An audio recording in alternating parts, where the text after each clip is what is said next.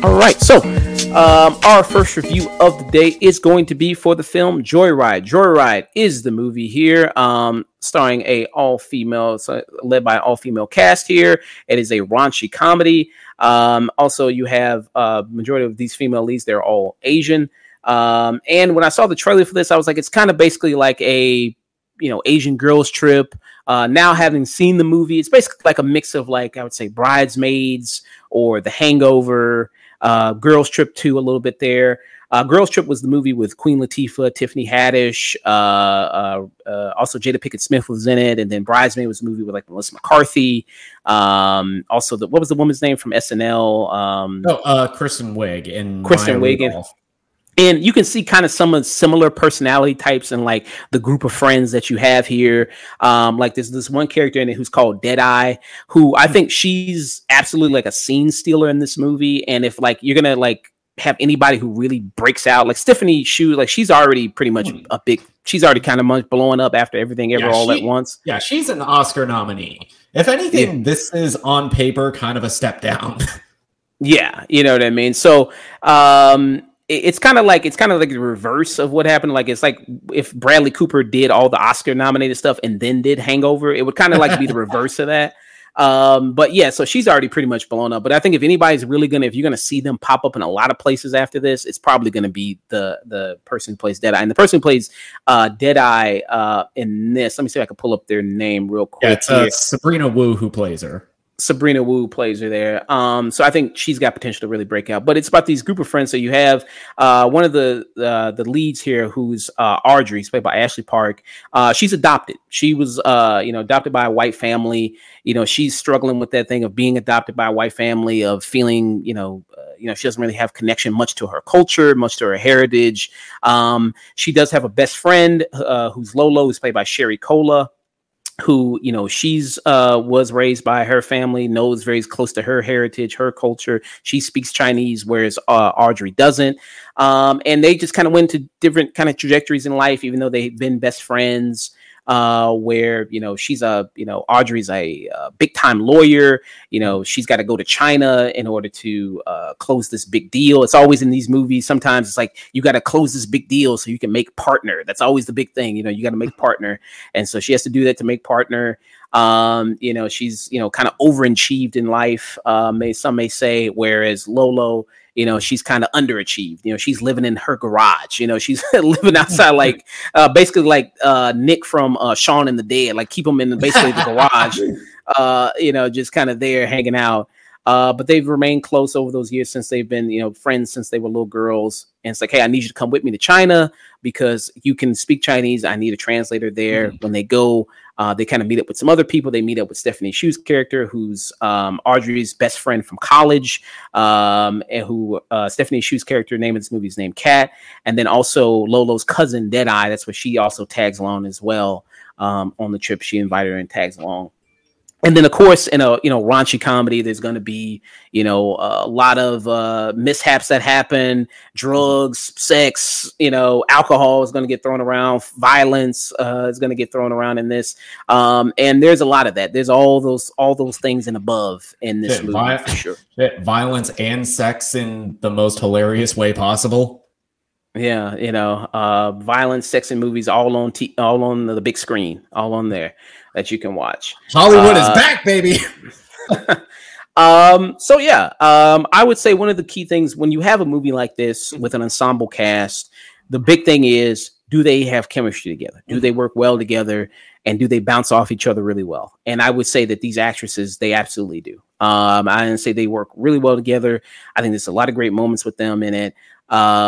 And me comparing it to these other movies like Bridesmaids or Girls Trip or Hangover, you might see similarities there. Like I mentioned, with some of the character traits of them, like you have like the kind of the loser best friend and then the more, overachieving best friend. Like that was kind of the big thing in Bridesmaids, where you had Rose Byrne's character as opposed to Kristen Wiig's character, where Kristen Wiig's kind of is failing at life, but Rose Byrne's excelling at life. And you kind of have that kind of stark difference there. There's that kind of that dynamic going on. Plus with the Stephanie Hsu character, character, her being the best friend from college. That was also kind of the same dynamic in Bridesmaids, where you had Maya Rudolph and the kind of the trio there of they're kind of feeling jealous of each other a little bit. So you will see some similarities there in terms of that, but I think them kind of going into this different environment, because they do kind of hop around to different places, like in China, then they go to Korea a bit, new locale. You do have, these own kind of inside jokes there that is cultural, kind of Pacific heritage specific, that kind of work for the movie there. And this is written and directed by, I think this is a directorial debut for Adele Lim. Adele Lim. Yeah, Adele Lim, who was a co-writer on Crazy Rich Asians and on Raya and the Last Dragon. Yeah. And so a reason that she left the sequel to Crazy Rich Asians is because Warner Brothers was offering her way less than her other co-writer, Peter Chiarelli. And they pretty much defended it, citing the experience between the two of them, but you can put two and two together. So instead of returning to co-write Crazy Rich Asians 2, she decided to just make her directorial debut with this. And I think she actually knocks it out of the park, because it's very hard to direct a comedy. You kind of fall into that world of, let's just let all of these people improvise and we'll just cut together the best stuff. And sometimes it works when you have very skilled improvisers, like in movies with This Is the End, which I think is probably one of the better ones of those styles of comedies. Or you get freaking and pick a Melissa McCarthy movie. Yeah.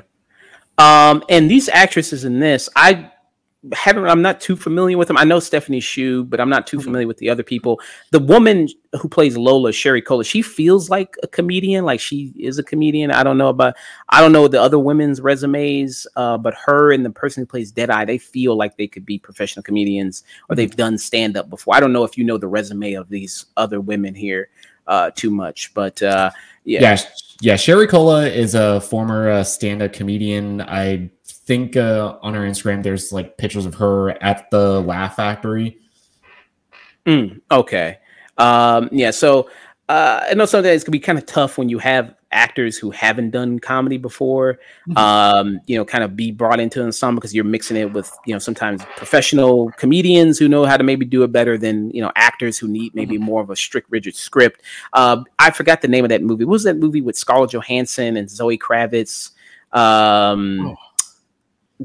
forgot the name of that. It's like Mother's something. I think it was like Girls Night Out, or Girls Night Out. I think it was something like that. Anyway, you could see the difference between, like, you had more kind of professional comedian women in that, and then like actors like Zoe Kravitz and Scarlett Johansson. It's like, you don't really vibe that well, here in this kind of environment here. But I don't think that's the case here. But I'm going to pass it around, get you guys' thoughts on it. Nick, give me your thoughts on Joyride. Okay, so I really ended up loving Lim's work on Crazy Rich Asians. It felt to me like I was seen in a way that I hadn't really been before by a Hollywood movie. Seeing a primarily Asian cast in a movie like this, and it's getting great buzz and great word of mouth, and to see the movie and it's actually good, because so many of those end up kind of sucking, or they kind of being victims to the hype. I feel exactly the same way about Joyride. I was kind of turned onto it because it was going to be, an all Asian cast. It's going to be a raunchy sex comedy, which we haven't really seen in a very long time. And I'm happy it's a subgenre that's coming back thanks to films like this, and thanks to No Hard Feelings. But what I didn't expect is how hard emotionally this movie would end up hitting me, especially toward the third act, when we spend more time with Ashley Park as Audrey, and we see more of her backstory, and how that issue of identity when you are, an adopted child, how that affects you as an adult. And it was all done very beautifully. Yeah. Dusk. Give me some of your thoughts here. I didn't see it. Right. You didn't see it, right? I'm sorry. It was wonderful. I didn't see any of it. Yeah, sorry. What do you think about this trailer? Review this trailer. Okay. What do you think about it looks like a raunchy sex comedy. You better say something nice, or we take away your rights to the ramen shop. Oh, yeah, yeah. It's been years since I've been to a ramen shop. I do agree. Like it has, good emotion to it with her backstory. And just that feeling, that again, being close to your heritage, what that means, where you come from, how important is that? And you kind of see those different kind of turns in this movie, as Audrey's going through kind of a character journey here, with that of, her saying like, I've never really fit in anywhere, her and Lola grew up in a predominantly white environment. So them kind of feeling like outcasts there because of that. And then, even when she goes to China, the mainland, her, supposed home here, she feels out of place there because she doesn't even speak Chinese and she's trying to fit in with all these people here and just doesn't understand a lot of that. So, that was kind of interesting there to see that on the screen. Again, it brings a difference there compared to something like Bridesmaids or something like, The Hangover. It brings a little bit of that difference there, seeing those. And when it comes to the, like this being a raunchy comedy, I don't think it's only sold by the fact of, hey, it's, you see where chicks shove cocaine up their pussy, an asshole or something like that. It's not just sold by that. I think there's also some other good, like some raunchy comedies are only there because like, hey, look at us, look how crazy we can get with certain things. I don't think this movie only relies on what crazy thing can we do next to get even to top to top the next thing. So I think they do a good job at that, of balancing it out there and do some good funny moments. I think they work well in the formula that they have. It being, one of these type of movies, like I said, you're going to have the traditional formula, the group of friends. Eventually, there's going to be the falling out moment. There's going to be the moment where, a lot of these have the drug moment. They have like a random celebrity cameo in here that, you kind of, that comes into play, which actually is one of the, better scenes. Like when they actually go to the hotel, I think that's probably one of my favorite scenes of the scene that I think is in the trailer with Baron Davis. Yeah. When Bear did. So again, that's like the random celebrity, maybe sports cameo that harkens back to something like Mike Tyson or something like that and Hangover, even though I think he does a good job in it. I think he does a pretty fine job in the little bit he's in here for. And I think there's a good back and forth here with a lot of them that works really well. And even some of the kind of supporting people here. Who was the guy that was the businessman they were meeting? Ronnie Chang. Ronnie Chang comes in here. Who's been in pretty much any time there's a Asian role in Hollywood, he's more often than not the guy to call. He's also a longtime correspondent on The Daily Show. Yeah, he comes in here. He does a good job here as one of the businessmen she has to meet to close the deal. There's also like her boss in here, like Audrey's boss, who's white, who's the guy from Veep. I forgot his name. Timothy Simons. Yeah, that every time he was on screen, I was laughing, and it was always the but I'm an ally. He's the overly conscious, I don't want to get canceled white guys. Like I don't want to say nothing. You know what I mean? It's gonna get me in trouble. It's gonna get me HR on my ass. I appreciate you and all your work, everything like that. He comes in with a lot of good spots there. That work really well. So even you got some good supporting people who come in and I think do a good job. So I kind of enjoyed this movie quite a bit. What would be your final thoughts and rating for it? For me, my final thoughts and rating, I'm glad that you brought up the comparison to movies like Bridesmaids, to stuff like The Hangover, even to a certain extent, films like Old School or Something About Mary, where a lot of the appeal of those movies was the fact that they got that raunchy. But something that I disliked about those movies is they always had one character that was so insufferable. I cannot realistically believe that somebody would choose to be friends with them. And that is not the case here. I ended up liking every single one of these characters. They all had distinct personalities that they brought to their dynamic, and it was all fun. And they all bounced each other so funny. And Ashley Park, I think she is a future superstar because she is incredible in this movie when she is asked to carry a lot of the emotional weight in this. I had a fantastic time with this movie. I give it a high tune in. Even the whole K-pop sequence that in the trailer, I was kind of cringing at it, but in context of the movie, it's actually pretty fun and a pretty solidly well-directed K-pop video. Yeah. I would like to see that. I wonder if that's like on like their YouTube channel or something like that, or Twitter. I hope so. And it has probably one of the bigger punchlines in the movie. Yeah. And I was kind of wondering. I asked. I was like, "Is that really Stephanie?" Like, is that really? We can't. Yeah, but it's a good gag at the end. It comes to, I think, a good gag at the end. Yes, I would agree. I'd give it. I wouldn't be so high on it. I wouldn't give it a high tune in. Do I think it's one of the funnier movies you can see this year? I don't think so. I think I had a better time with probably like The Blackening. I think it's still my top favorite movie of the year. Funniest when it comes to humor.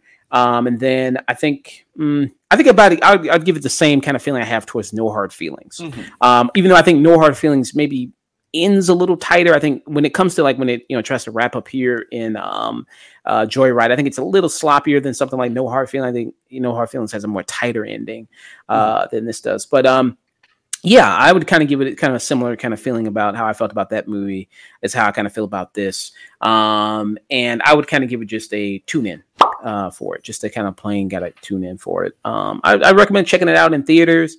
I mean, hey, people, you probably got the money. You ain't seeing The Flash. You ain't seeing Indiana Jones. So if you want to see, maybe have a good time in theaters, like, man, what can we watch? Man, hey, check out Joyride. And there's a lot of, also for the women out there, there's a lot of good looking guys in here for you. Oh yeah, what was that one dork on Twitter? Was it Lights Camera Jackson? It's like his critique was it targets white men and it objectifies men. I was like, shit, sign me up. Yeah, it's our time. It's yeah. I mean, there's the one guy. You have a lot of really good looking guys in here. There's the scene when they go to the hotel. There's Stephanie Hsu's, her love interest in here, who looks like a very, very handsome Lord Marquardt from the Shrek movies. He looks like a was it? Yeah, that was the first thing that came to mind. It was like, this motherfucker looks like Lord Farquaad. Yeah, Lord Farquaad from the Shrek movies. Yeah, he looks like Giga Chad Farquaad. Yeah, that would be a good actor. And that's not an insult. I mean, really good looking guy. It's just, I think it's the hair. It's the hair that really does it. I think that really makes him look like that. Oh, yeah. And apparently that actor is going to be in Mortal Kombat 2. Oh, cool. So it can suck? Hey, there's always hope, man. Better sequels. I'm knock on wood, fingers crossed. Mm-hmm. They had a Liu Kang in the first one, and they didn't make him the main character. He just showed up to use a fireball. We'll see. High tune in from Nick, and just a tune in for me for Joyride.